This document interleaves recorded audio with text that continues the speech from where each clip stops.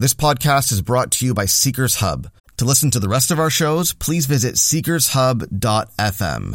You can also subscribe to our weekly email newsletter called Compass, where we'll send the best of Seekers Hub's content straight to your inbox every single week. To get on the list, visit seekershub.org/compass. وأفضل الصلاة وأتم التسليم على المبعوث رحمة للعالمين سيدنا ونبينا وحبيبنا وشفيعنا وقرة أعيننا محمد بن عبد الله الصادق الأمين صلى الله عليه وعلى آله وصحبه أجمعين. سبحانك لا علم لنا إلا ما علمتنا إنك أنت العليم الحكيم. اللهم علمنا ما ينفعنا وانفعنا بما علمتنا.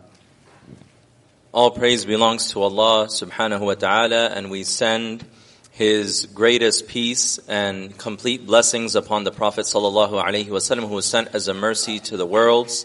And glory be to you, O Allah. We have no knowledge except that which you have taught us. You are indeed the all-knowing, the all-wise.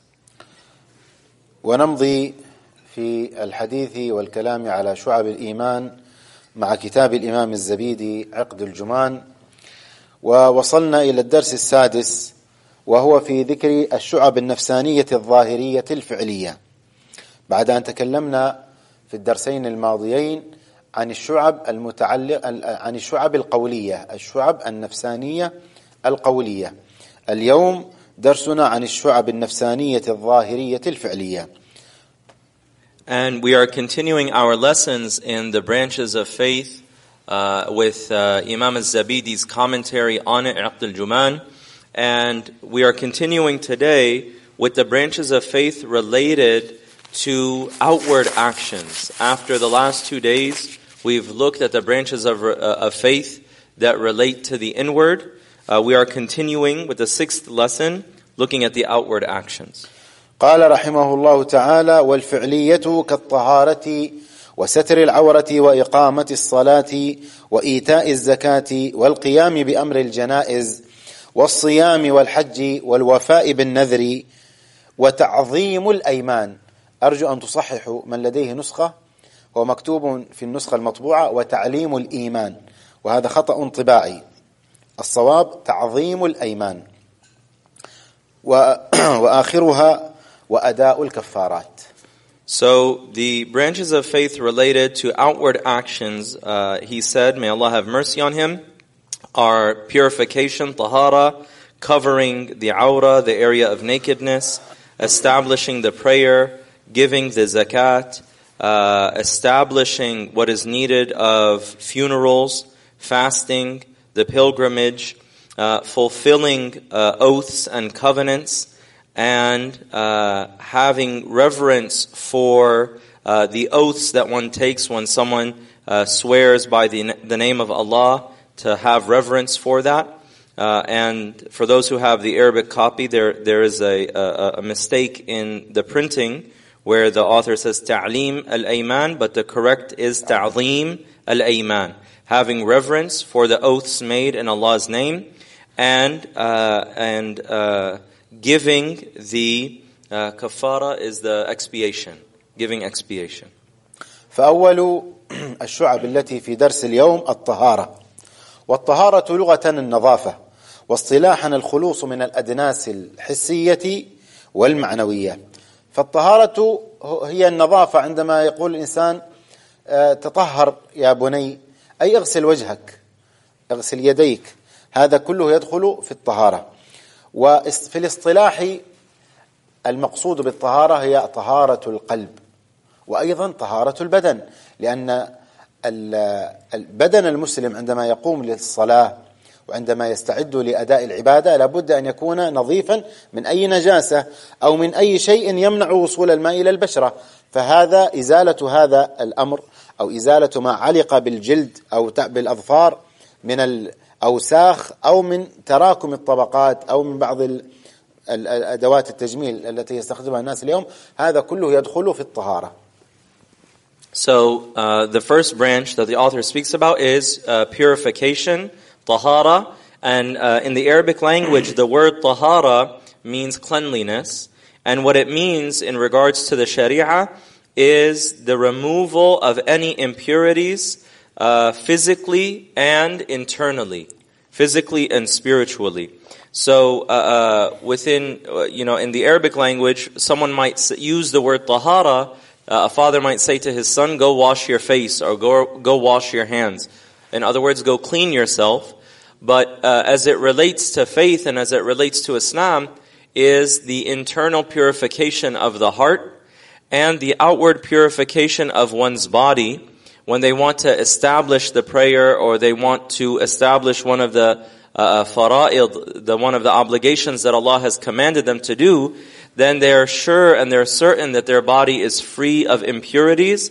And it also, what is meant by it is that if there is anything on their skin that prevents water when they are washing themselves from reaching the skin, then that has to also be removed. So if there, for example, is some dirt that builds up a layer, and that layer has to be removed in order for the water to reach the limb and to reach the skin, then that's also part of tahara. Or it could also relate to some of the cosmetic materials that people use that prevent water from reaching the body. Those also have to be removed. عندما نزل قول الله سبحانه وتعالى فيه رجال أي في مسجد قباء فيه رجال يحبون أن يتطهروا والله يحب المطهرين.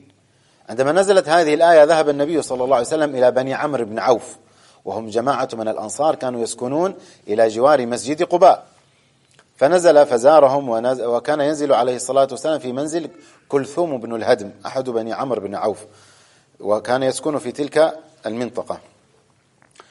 فاجتمع أهل قباء عند النبي صلى الله عليه وسلم فسألهم لقد مدحكم، ما معنى الحديث؟ لقد مدحكم الله تعالى مدحة عظيمة بالغة، فيه رجال يحبون أن يتطهروا والله يحب المطهرين فماذا تفعلون؟ فأجابوا النبي صلى الله عليه وسلم بماذا؟ قالوا إنا نتبع الحجر الماء، يعني عندما نستنجي ونغسل أسافلنا من أثر قضاء الحاجة كانوا يستعملون أولا الحجارة ثم بعد ذلك يغسلون المحل والموضع بالماء. إذن هذا يعني اشتمل فعلهم على طهارتين، وإلا فواحدة تكفي. الحجر إذا قلع النجاسة وإذا طهر المحل يكفي، وهذا تسمى الطهارة البديلة. الحجر هو طهارة بديلة، والأساس في التطهير ماذا؟ الماء هو الأساس في التطهير. فإذا اكتفينا بالماء فهو كاف، وأما إذا أردنا أن نجمع الأمرين فهذا غاية التطهر. وفي عصرنا اليوم لا نستعمل ولا نستخدم في مراحيضنا الحجارة، فتوجد المناديل. وهناك يعني معنى لطيف في استعمال المناديل قبل أن استعمال الماء وقبل مباشرة العورة باليد، وهو قالوا أن هذه الروح دائما تحب الصفاء وتحب اللطافة والنظافة التامة. فاليد إذا باشرت النجاسة مباشرة كان في ذلك تكثيف للروح، ولهذا إذا مسحنا بالمنديل أولا ثم بالماء يكون ملامسة النجاسة أخف على الروح، وهذا معنى ذوقي. نعم. Allah says in the Quran, within it, i.e. Masjid Quba, there are men who love to purify themselves, and Allah that loves those who are purified, or those who are clean. So the Prophet ﷺ, he went to the tribe that lived near Masjid Quba, the tribe of Amr ibn Auf. Banu Amr. The tribe that lived near the Masjid Quba. And the Prophet ﷺ gathered them, and he said, Allah has praised you with a great form of praise, and a very comprehensive form of praise, because Allah says, and Allah loves those who are purified. So what is it that you do that has earned this kind of praise from Allah subhanahu wa ta'ala? And they said it in a very beautiful way. They said, we follow the stones that we use with water. In other words, when someone is responding to the call of nature and fulfilling their human need, they would clean themselves with rocks to remove the najasa, to remove the impurity, and to do so with rocks is enough. And then they would follow it up with water to combine the two things. And the Shaykh was saying that in the Sharia, according to fiqh, that rocks are the exception, and the better of the two, or the foundation, is cleaning with water. But they actually brought both together. And in today's world, we don't use rocks in our homes, but we have tissue paper. And the scholars, they say that there is a very subtle spiritual lesson or spiritual benefit in this. And one, it is that when a person responds to the call of nature, they can remove the impurity that's there first with tissue paper before washing with water, because the soul of the human being loves those things that are pure and clean. And the soul of the human being, if someone touches the impurity, if someone touches the impurity without removing it first, then that will be something that is painful or disliked by the soul. So they would recommend removing it with tissue paper and cleaning the area first, and then washing it with water, because there is more adab in that, and it has a certain spiritual tasting for those who want to take care of the higher refinement of their soul. الشعبة الثانية ستر العورة. وما هي العورة؟ هي السوءة. سوءة الإنسان أو العورة المغلظة هي المكان الذي يستحي البشر من إظهاره لغيرهم، للآخرين، بخلاف باقي البدن. ويختلف عورة الرجل عن عورة المرأة. فالمرأة بدنها كله عورة إلا الوجه والكفين في الصلاة، وعند بعض الفقهاء في غير الصلاة. لكن عورة الرجل أخف شأنا من عورة المرأة، ولكن هناك عورة مغلظة يشترك فيها الجميع، وهي السوءتان. فستر العورة، فستر هذا المكان، أو ستر كل ما جاء الشرع بوجوب ستره، هذا من شعب الإيمان ومن كمال إيمان المسلم. Another aspect or another branch of faith is covering the awra, covering one's nakedness. And Shaykh Muhammad was saying that there is a greater awra, a greater nakedness, and a lesser nakedness, and that for men and women, they are different. But the greater nakedness for both of them is the same, and that is the area that one would be ashamed if anyone saw that part of their body. So it is the private area. And for men and women, for other parts of their body, it is different. For women, it is covering their entire body except their hands and face in prayer, and according to some fuqaha, outside of the prayer as well. But covering this nakedness and covering particularly the area of the passageways is part of our iman, and part of having perfection in faith is covering that. والعورة بالنسبة للمؤمن أيضا يدخل فيها العورات المعنوية، الأخلاق السيئة، والأمور التي لا ينبغي للمؤمن أن يظهرها للآخرين. قد يكون في الإنسان شراسة في طبعه، عرامة، حدة في الطبع، سرعة في الغضب. هذه عورات ينبغي للمؤمن أن يجاهد نفسه في كظمها، في إخفائها ما استطاع. والنبي صلى الله عليه وسلم يقول: إنما العلم بالتعلم وإنما الحلم بالتعلم. لا يأتي الإنسان، يعني الأخلاق وتهذيب الأخلاق لا يأتي دفعة. أرأيت الطفل إذا ترك بدون أن يفطم، يريد في كل يوم في كل ساعة يريد أن يرضع من ثدي أمه، لكن بالفطام يتعود حتى ينسى. كذلك الإنسان حتى مهما كبر في السن، مهما لم يروض نفسه من بداية أمره، يعود نفسه على هذه الأخلاق الحسنة. فهذه الأخلاق السيئة عبارة عن عورات معنوية أيضا من كمال إيمان المؤمن ماذا؟ أن يسترها عن الآخرين. And there's another aspect of the awra, or the things that we want to remain covered, And he said, and that relates to the inward awra, the inward flaws or the inward qualities that one wants to shield and veil from other people. So, and that relates to bad character. So for example, if someone is very coarse, if someone is very quick to become angered, someone has these bad character traits, then they are going to want to try to hide those and to contain those bad character traits.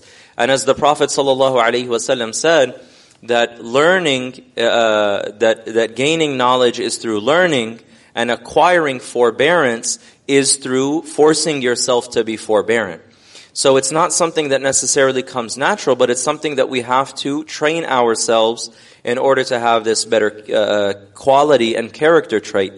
And just as a child, if you leave the child to continuously nurse, it will never be weaned from the mother, and it will always want to nurse. But if you wean the child and you allow the child to get used to not nursing, it will eventually be weaned. And even though we are adults, the same goes for us, that we have to train ourselves to acquire these good character traits and to contain these bad character traits so that they don't become exposed and shown to people. الشعبة الثالثة إقامة الصلاة. والصلاة في اللغة مطلق الدعاء. الصلاة في اللغة الدعاء، وفي الاصطلاح أقوال وأفعال مفتتحة بالتكبير ومختتمة بالتسليم. هذه الصلاة في الشرع هي أقوال. نحن عندما نصلي ماذا نفعل؟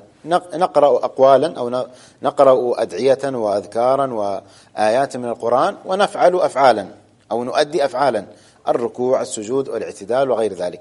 هذه هي الصلاة. والمطلوب من المؤمن أن يكون دائم الذكر لله سبحانه وتعالى. وقال الله تعالى: وأقم الصلاة لذكري، أي أقم الصلاة لتذكرني، لذكري أي لتذكر.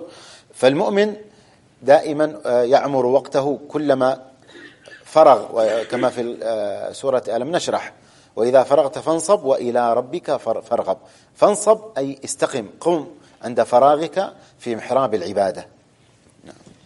And then the next branch of faith is establishing the prayer. And the salah in the Arabic language literally means dua, supplication or prayer. And as it relates to the Sharia, it is specific statements and specific actions that open with the takbir of saying Allahu Akbar. So when we get up to pray, there's a specific set of things that we say, of dua and Quran, and there are specific movements that we make. So that's what's meant by the salah in the technical sense of the Sharia. And it is an important aspect of ibadah. And Allah subhanahu wa ta'ala says in the Quran, and establish the prayer for my remembrance, i.e., so that you remember Allah subhanahu wa ta'ala. And this is something that a believer should fill their time with through extra acts of worship and prayer. And as Allah said in Surah Alam Nashrah Laka Sadrak, فَإِذَا فَرَغْتَ فَانصَبْ. So when you have free time or when you are done with one particular obligation, then stand up. Fansab means to stand up, and to stand up in the prayer niche of worship with Allah subhanahu wa ta'ala. سئل النبي صلى الله عليه وسلم: أي الأعمال أفضل؟ فقال: الصلاة لمواقيتها. والله تعالى يقول: إن الصلاة كانت على المؤمنين كتابا موقوتا. هذه بالنسبة للفروض وما يتبعها من النوافل القبلية والبعدية. كذلك التراويح لها وقت. هذه الصلوات المؤقتة، طبعا الفرائض أولا، ثم النوافل المؤقتة، ثم بعد ذلك النوافل المطلقة. هناك نوافل مطلقة لا تتقيد بوقت. الإنسان مثلا إذا فرغ من صلاة العشاء البعدية، صلاة العشاء وبعديتها، معه الليل كله إلى الفجر، يصلي ما شاء من النوافل، لا حد لصلاة الليل. نعم. فإذن مواقيت الصلاة هي الأوقات التي وقتت فيها. And the Prophet ﷺ was asked, what is the best of actions? And he said, praying in the prescribed times. And Allah subhanahu wa ta'ala says, truly the prayer was decreed in prescribed times upon the believers. So this is in relation to the obligatory prayers, that there are prescribed times for the obligatory prayers, and there are also prescribed times for sunnah prayers. For example, like the Taraweeh prayer and the sunnahs related to before and after certain obligatory prayers. But then there are also prayers that are called nafil mutlaq, an unlimited extra voluntary prayer. So for example, if a person prays Salat al-Isha and then they pray the Sunnah after Salat al-Isha, they can pray as many nafil prayers as they want for the rest of the night. There's no limit to that. So this is in relation to the different categories of the prayer, from obligatory to Sunnah to unrestricted voluntary prayers. ولا شك أن الصلاة عمود الإسلام، عمود الدين، والنبي صلى الله عليه وسلم، وهذه الصلوات المفروضة أيضا لها أجر، وهناك مرغبات كثيرة. فمن تلك المرغبات قول النبي صلى الله عليه وسلم: الصلوات الخمس أي الفرائض، والجمعة إلى الجمعة كفارات لما بينهن ما اجتنبت الكبائر. وهذه بشارة عظيمة وهدية من هدايا المولى تعالى لهذه الأمة، بأن الذنوب الصغائر التي لا يصر عليه الإنسان أو تقع منه يعني في حال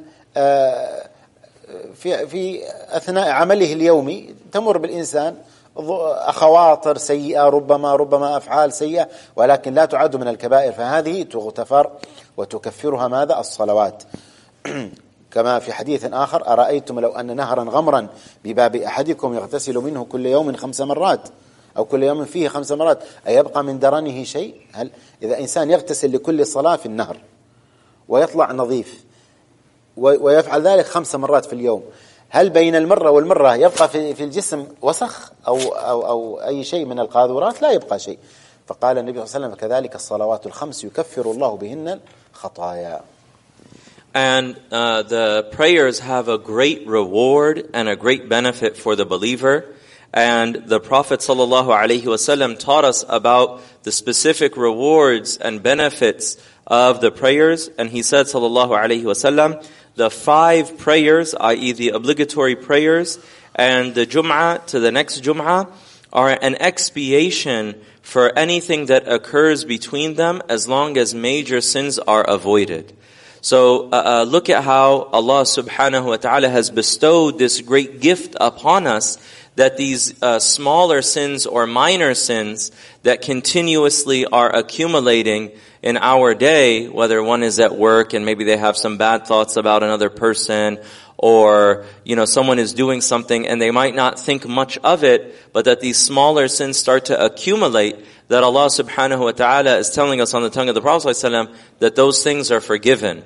And in another hadith of the Prophet ﷺ, he said, if one of you had a flowing river at your doorstep in front of your house, and you washed in that river 5 times a day, would that person have any filth or any dirtiness on them?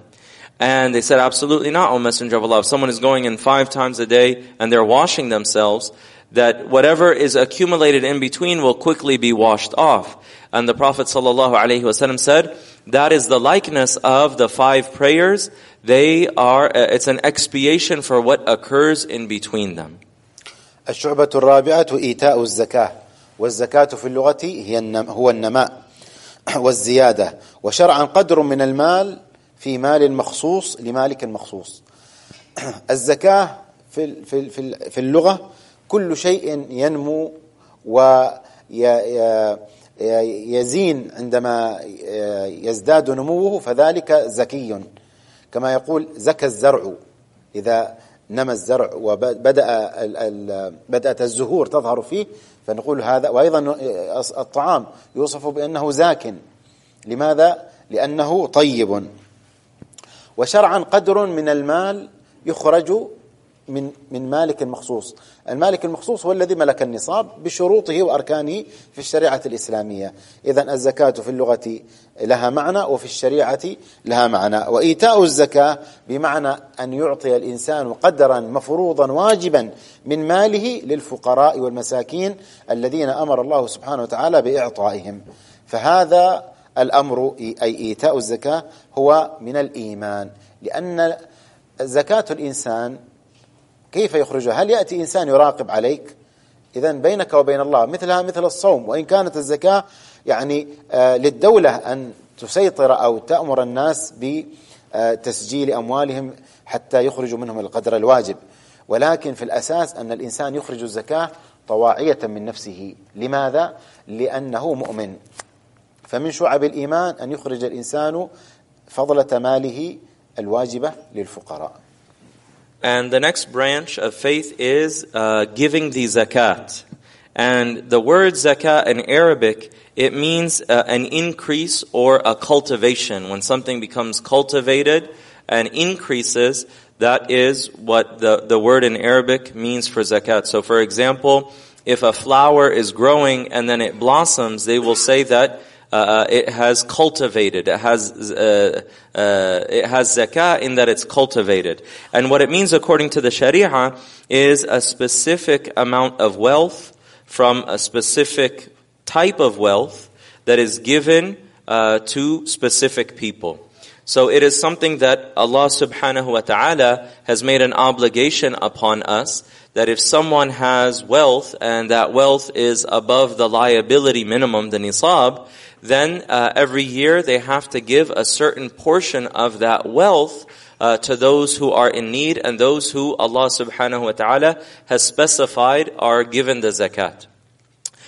So this is something that a person should do between them and their relationship with Allah subhanahu wa ta'ala. In today's world, nobody is going to come and force you to pay your zakat, although it should be that the authorities and the government should encourage people and make sure that people pay their zakat. If their wealth is known and it's registered, then they should encourage them and tell them to pay the zakat. But the reality is that the foundation of that is a decision that the believer makes and does willingly because they are a believer, and this is part of their duty to Allah subhanahu wa ta'ala. So giving out the zakat, giving that specific amount of wealth for Allah subhanahu wa ta'ala is part of the branches of faith.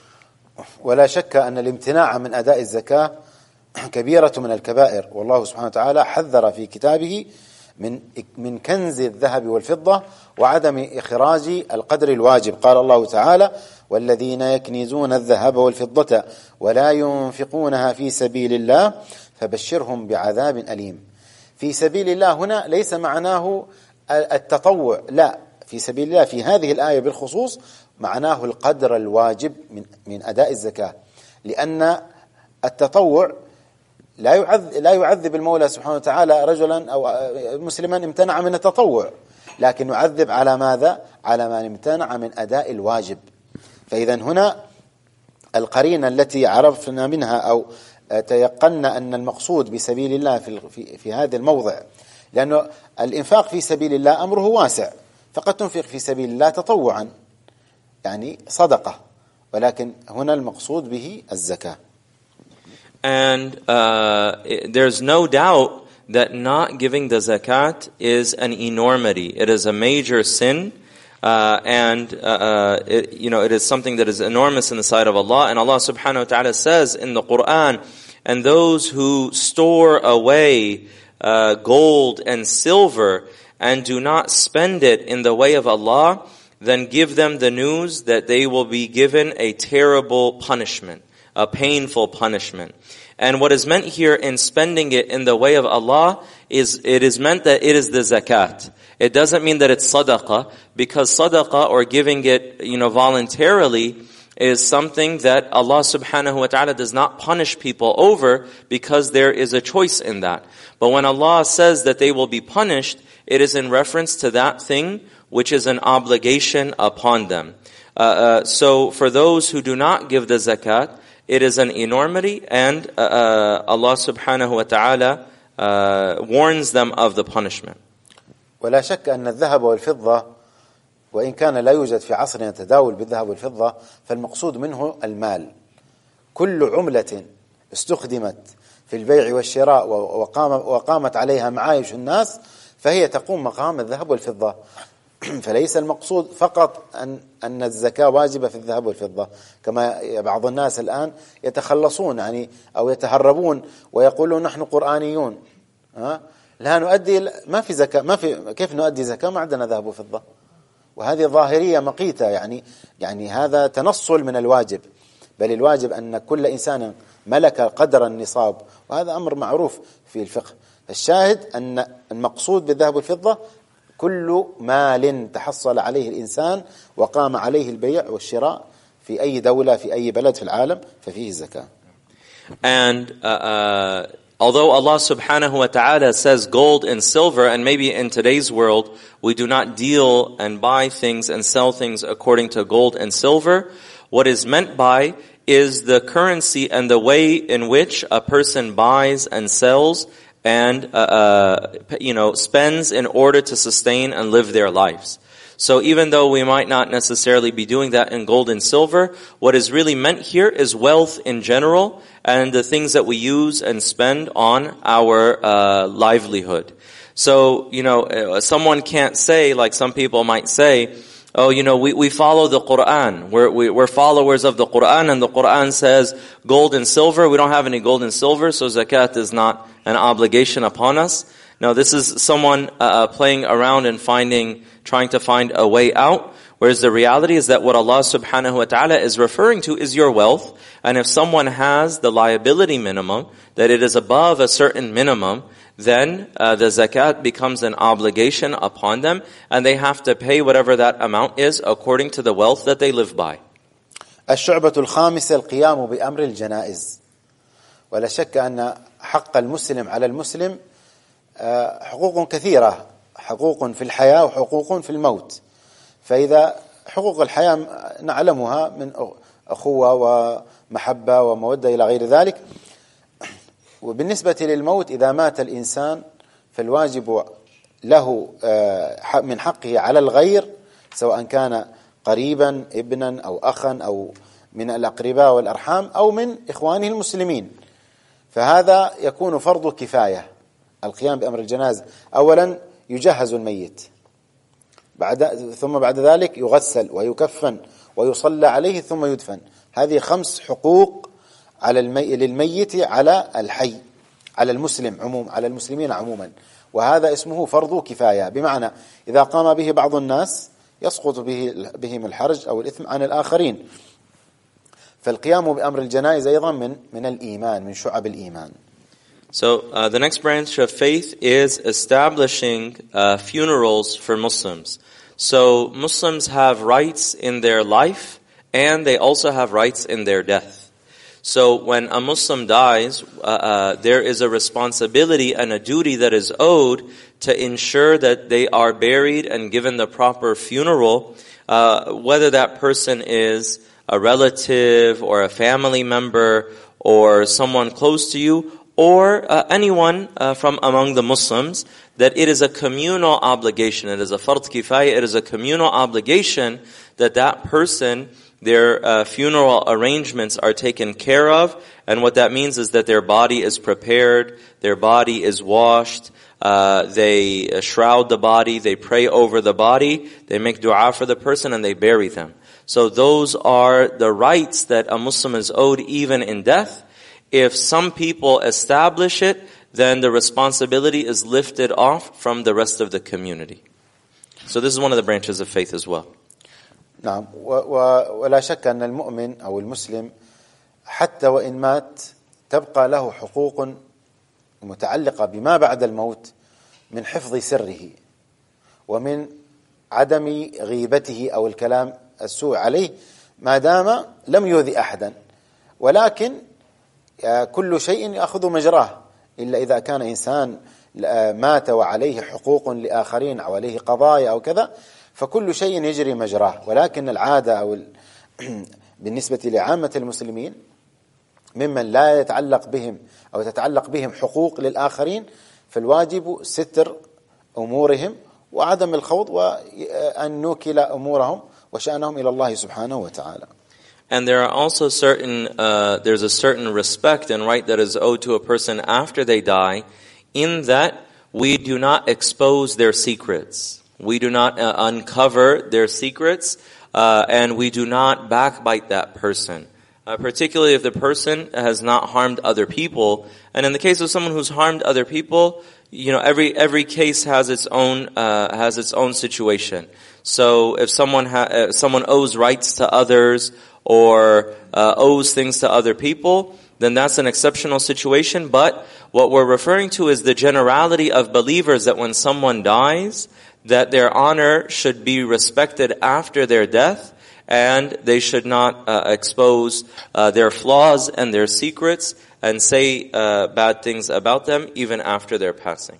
الشعبة السادسة الصيام، والصوم في اللغة الإمساك، وشرعا إمساك عن الطعام والشراب وسائر المفطرات من شروق الشمس إلى غروبها. هذا الصوم الشرعي. وهناك في الآية قالت إني نذرت للرحمن صوما، السيدة مريم عليها السلام، فماذا قالت؟ إني نذرت للرحمن صوما فلن أكلم اليوم إنسيا. صامت عن الكلام. إذن الصوم هو الإمساك عن الشيء، أن تصبر نفسك أو تمنعها عن شيء، فمعناه أنك صمت عن ذلك الأمر الذي كنت تريده وأحجمت عنه. The next branch of faith is fasting, siyam, and the word صوم in Arabic, the root word for siyam, it means to withhold yourself from something. And as it relates to the Sharia, it is withholding yourself from drinking, from eating and drinking, and other things that invalidate the fast from dawn, from Fajr, until the sunset, until Maghrib. And Sayyidah Maryam alayha salam, she said in the Quran, I have vowed to Allah that I will do a sawm today, that I will do a withholding, a fast or withholding from something. فَلَنْ أُكَلِّمَ الْيَوْمَ إِنْسِيًّا, so I will not speak to any human being today. And what she meant by that was a vow of silence, that she would withhold from speech, which is an indication that the word in Arabic is an indication of holding yourself back from something that the human being would normally do or want. والكلام عن الصوم يتشعب بنا كثيرا، والمقصود أن من شعب الإيمان أن الإنسان يكثر من الصوم. طبعا رمضان، شهر رمضان فريضة، ولكن المقصود أن يكثر الإنسان من الصوم في سائر السنة، صوم الاثنين والخميس، الأيام البيض من كل شهر، وبعض الأيام الفاضلة كصوم عاشوراء وغيره، فهذا من كمال الإيمان ومن شعب الإيمان.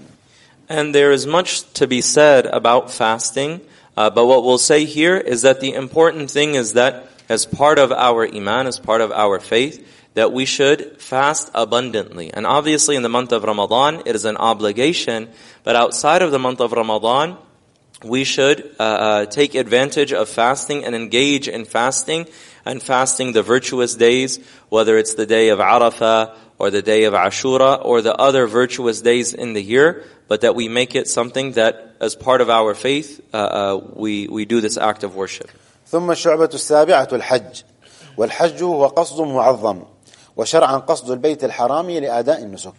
فأداء الحج وهو من أركان الإسلام، ولكنه عند الفقهاء، عند الإمام الشافعي، الحج على التراخي لمن استطاع إليه سبيلا. وهل يجب على كل من استطاع؟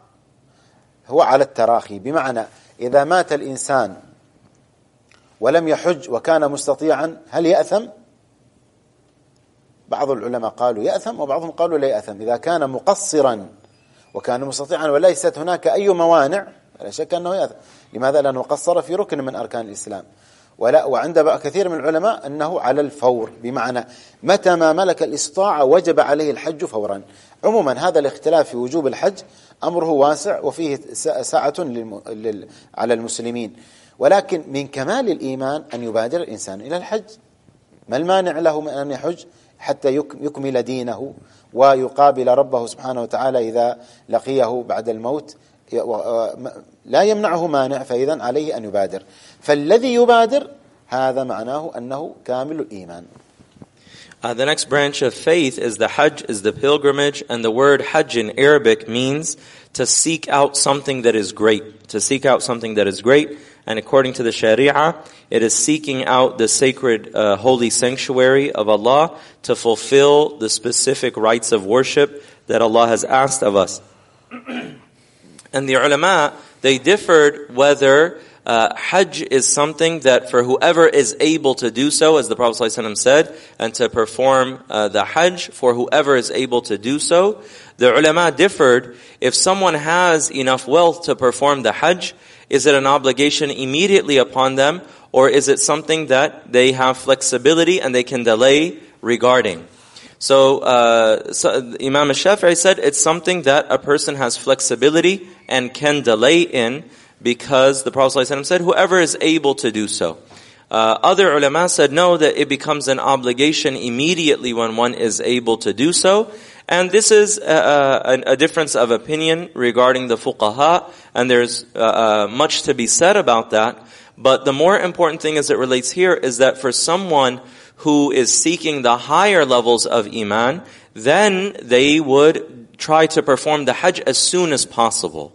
Then that they would want to perform the Hajj because they would want to fulfill Allah subhanahu wa ta'ala's rights upon them, and they would not delay. So the higher level of faith, aside from the scholarly debate of the fuqaha, is to fulfill the Hajj as soon as one is able to. الشعبة الثامنة الوفاء بالنذر. والنذر هو التزام شيء أو التزام بعمل شيء أو تركه. وشرعا التزام مسلم مكلف قربة. النذر هو أن يقول الإنسان، النذر الشرعي، إذا نجح ابني فعلي نذر أن أتصدق مثلا $1,000 أو $500 مثلا. إذا تلفظ إنسان بمثل هذا فهذا النذر، فهذا الالتزام يصير عليه واجبا، يسمى نذرا.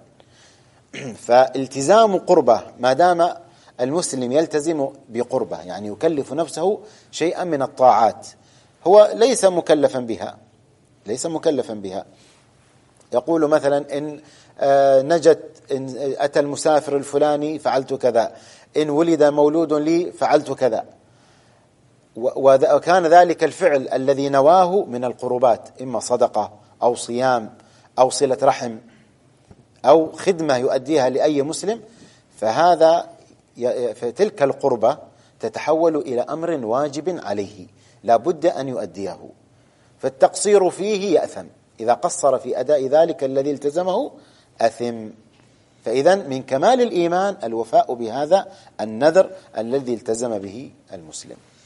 The next branch of faith is fulfilling one's vows.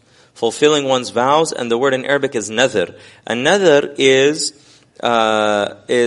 vowing to perform something or vowing to leave from doing something.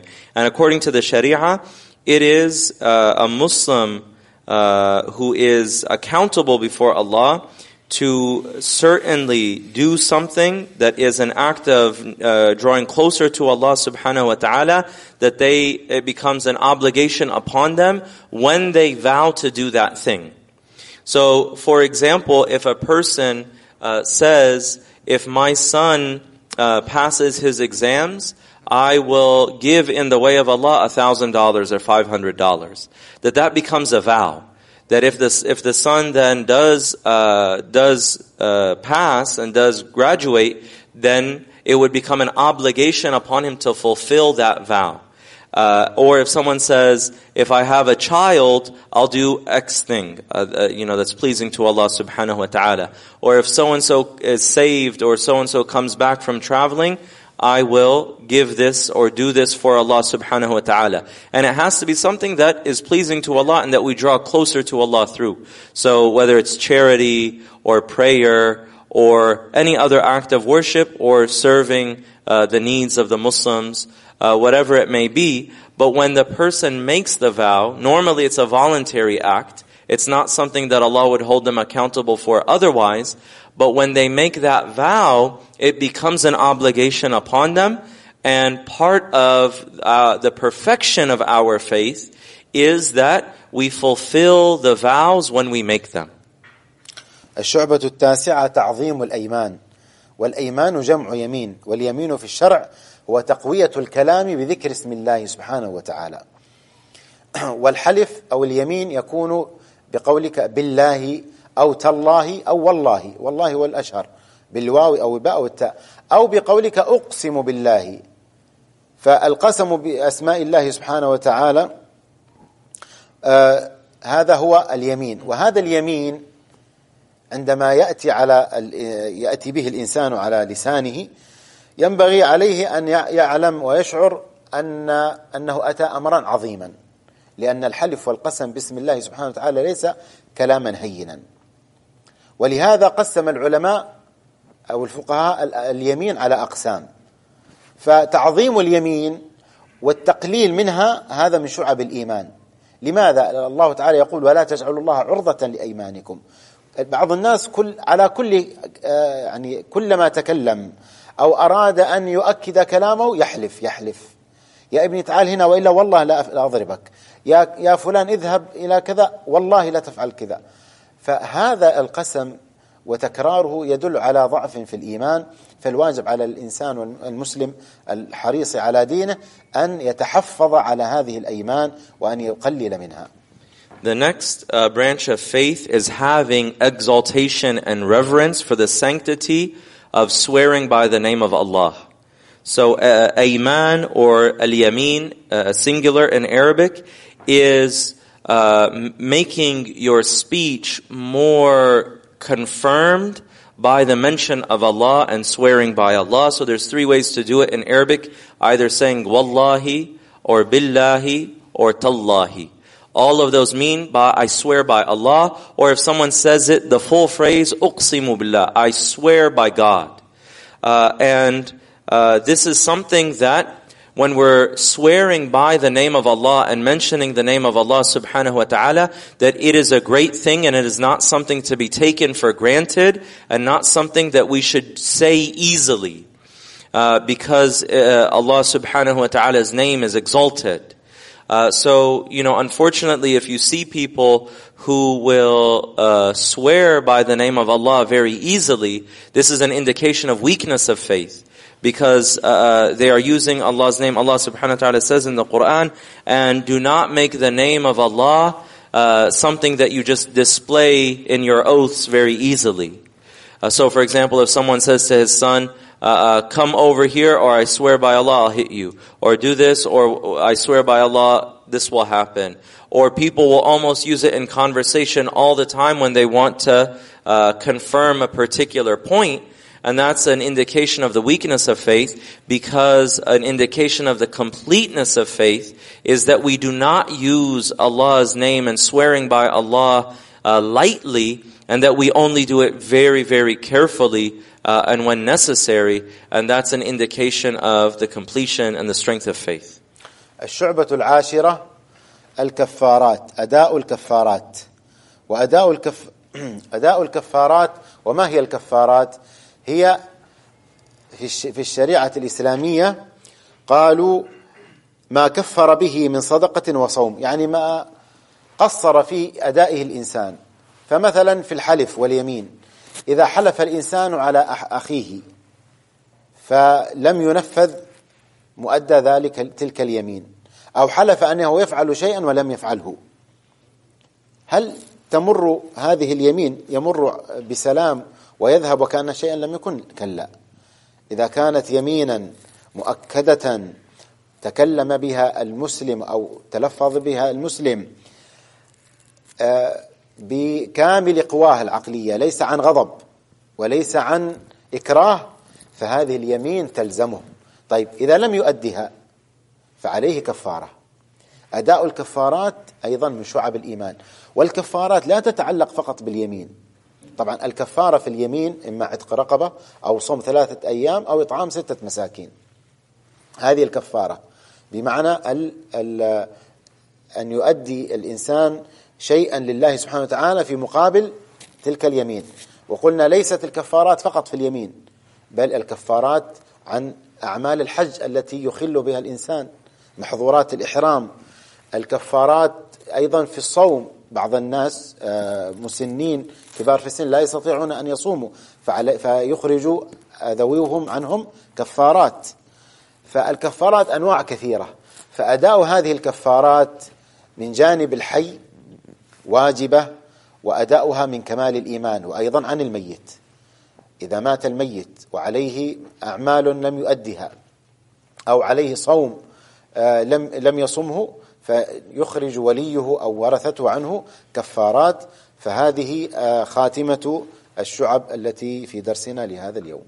And the 10th branch of faith related to outward actions is fulfilling the expiations. So the expiation or the kafara is there is some shortcoming in one's fasting, or it can be related to multiple things. So for example, if someone swears by the name of Allah and they vow to do something by the name of Allah and they do not fulfill that oath and that vow and swearing by Allah, then they have to fast 3 days as an expiation, or they have to feed 6 people. And there are other ways to kind of expiate, because especially if the person does that vow with their intellect intact, that they are not overtaken by anger, that they are not forced to say that particular statement. So if they do it with a sound mind and they don't fulfill it, then they have to give the expiation on behalf of that unfulfilled vow. But it also relates to other things, such as some of the rites of Hajj. If there is a shortcoming in some of the rites of Hajj, then a person would have to pay an expiation to make up for that shortcoming. It can also relate to fasting as well. If there are elderly people who cannot fast, then for every day that they're not fasting, that they fulfill, that they give the expiation on behalf of that day. And a person has to, as part of the branches of faith and part of the perfection of one's faith, that they fulfill and give the expiations that are due upon them as long as they have life. And even if someone passes away and they have expiations that remain that they have not fulfilled, then those who are taking care of their affairs after their passing should pay that expiation on their behalf. And this is part of the completion of faith. And this is the last section on the outward actions related to the branches of faith. وكان من عادة الصالحين في الأزمنة السابقة من الآباء والأجداد رحمهم الله أنهم كانوا يكتبون في الوصية ويخرج ورثتي عني مثلا 5 كفارات 10 كفارات، فمثلا يطعمون 60 مسكين، عبارة عن 10 كفارات. فهذه إذا كان الإنسان مثلا أدى الحج وخاف أن يكون في حجه خللا، فأراد أن يكون حجه تاما، فهو كفر في حياته ولكن أيضا يخشى، فيقول لعله حج عن غيره أو كذا، أو قصر في أمور من الحلف. أحيانا الحلف هذا أو اليمين يأتي على الإنسان بدون شعور، يا أخي بالله عليك أنك تشرب هذا لغو. فالإنسان دائما يتحلل، كما قلنا بالأمس الخوف من الله سبحانه وتعالى يكون الإنسان دائما على خوف وحذر، فألفاظه تكون يعني ينتبه لألفاظه وتكون مراقبة، لا يتكلم إلا بكلام لا يكون عليه تبعة. انظر كلمة واحدة بالله أو والله توجب عليك ماذا؟ كفارات، وتوجب عليك أداء وفاء بالحلف وغير ذلك. فالمقصود أن ننبه أن بعض الناس يكتبون في وصاياهم أن يخرج عني ورثتي كذا وكذا من الكفارات. هذا أيضا من تمام الإيمان ومن العمل الصالح المبرور، وربما الناس لا يعتادون هذا، ولكن ننبه عليه لأنه كانوا يفعلونه السابقون رحمه الله تعالى. نسأل الله أن يعلمنا ما ينفعنا وينفعنا بما علمنا، ويجعل ما قلناه حجة لنا لا علينا، وصلى الله على سيدنا محمد وآله وصحبه وسلم. And one of the things that the righteous would do in their will, they would write to their children after their passing that I have this many expiations that need to be fulfilled, so fulfill these expiations on my behalf. And maybe, for example, they went on Hajj and they saw that there might be some shortcomings in certain things, so they wanted to ensure that when they pass away, that they are very careful in fulfilling the expiations that remain on their that they're responsible for. So they would even write it down in their wills to make sure that it was taken care of, or they would ask, someone to fulfill a particular religious duty on their behalf if they were not able to fulfill it, and so forth. So this is something that people would do to really ensure, out of care and caution, that they were fulfilling this duty. And this is something that is part of the perfection of faith. And even if people today might not necessarily feel that this is something that they're used to or something that's normal to them, it is something that we should revive and something that we should do in case anyone has any expiations that they're responsible for, whether it's related to Hajj or fasting or swearing by the name of Allah. And that's something, unfortunately, sometimes people do it very haphazardly, where they'll say to someone, I swear by Allah that you have to drink this water. And, they'll be very haphazard with it, but then they're responsible for that. So, I encourage people, because it was the way of the righteous predecessors that they would have this care to write this down in their wills, that we also do that, and we ensure that if there is anything outstanding, that we write it down in our wills so that it's taken care of after our passing. We ask Allah to teach us what benefits us and to benefit us with what we have learned. Wa sallallahu ala Sayyidina Muhammad wa ala alihi wa sahbihi wa sallam.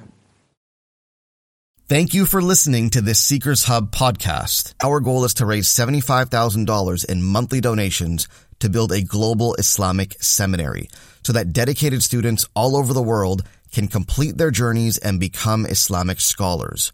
You can help them by becoming a monthly donor at seekershub.org/donate.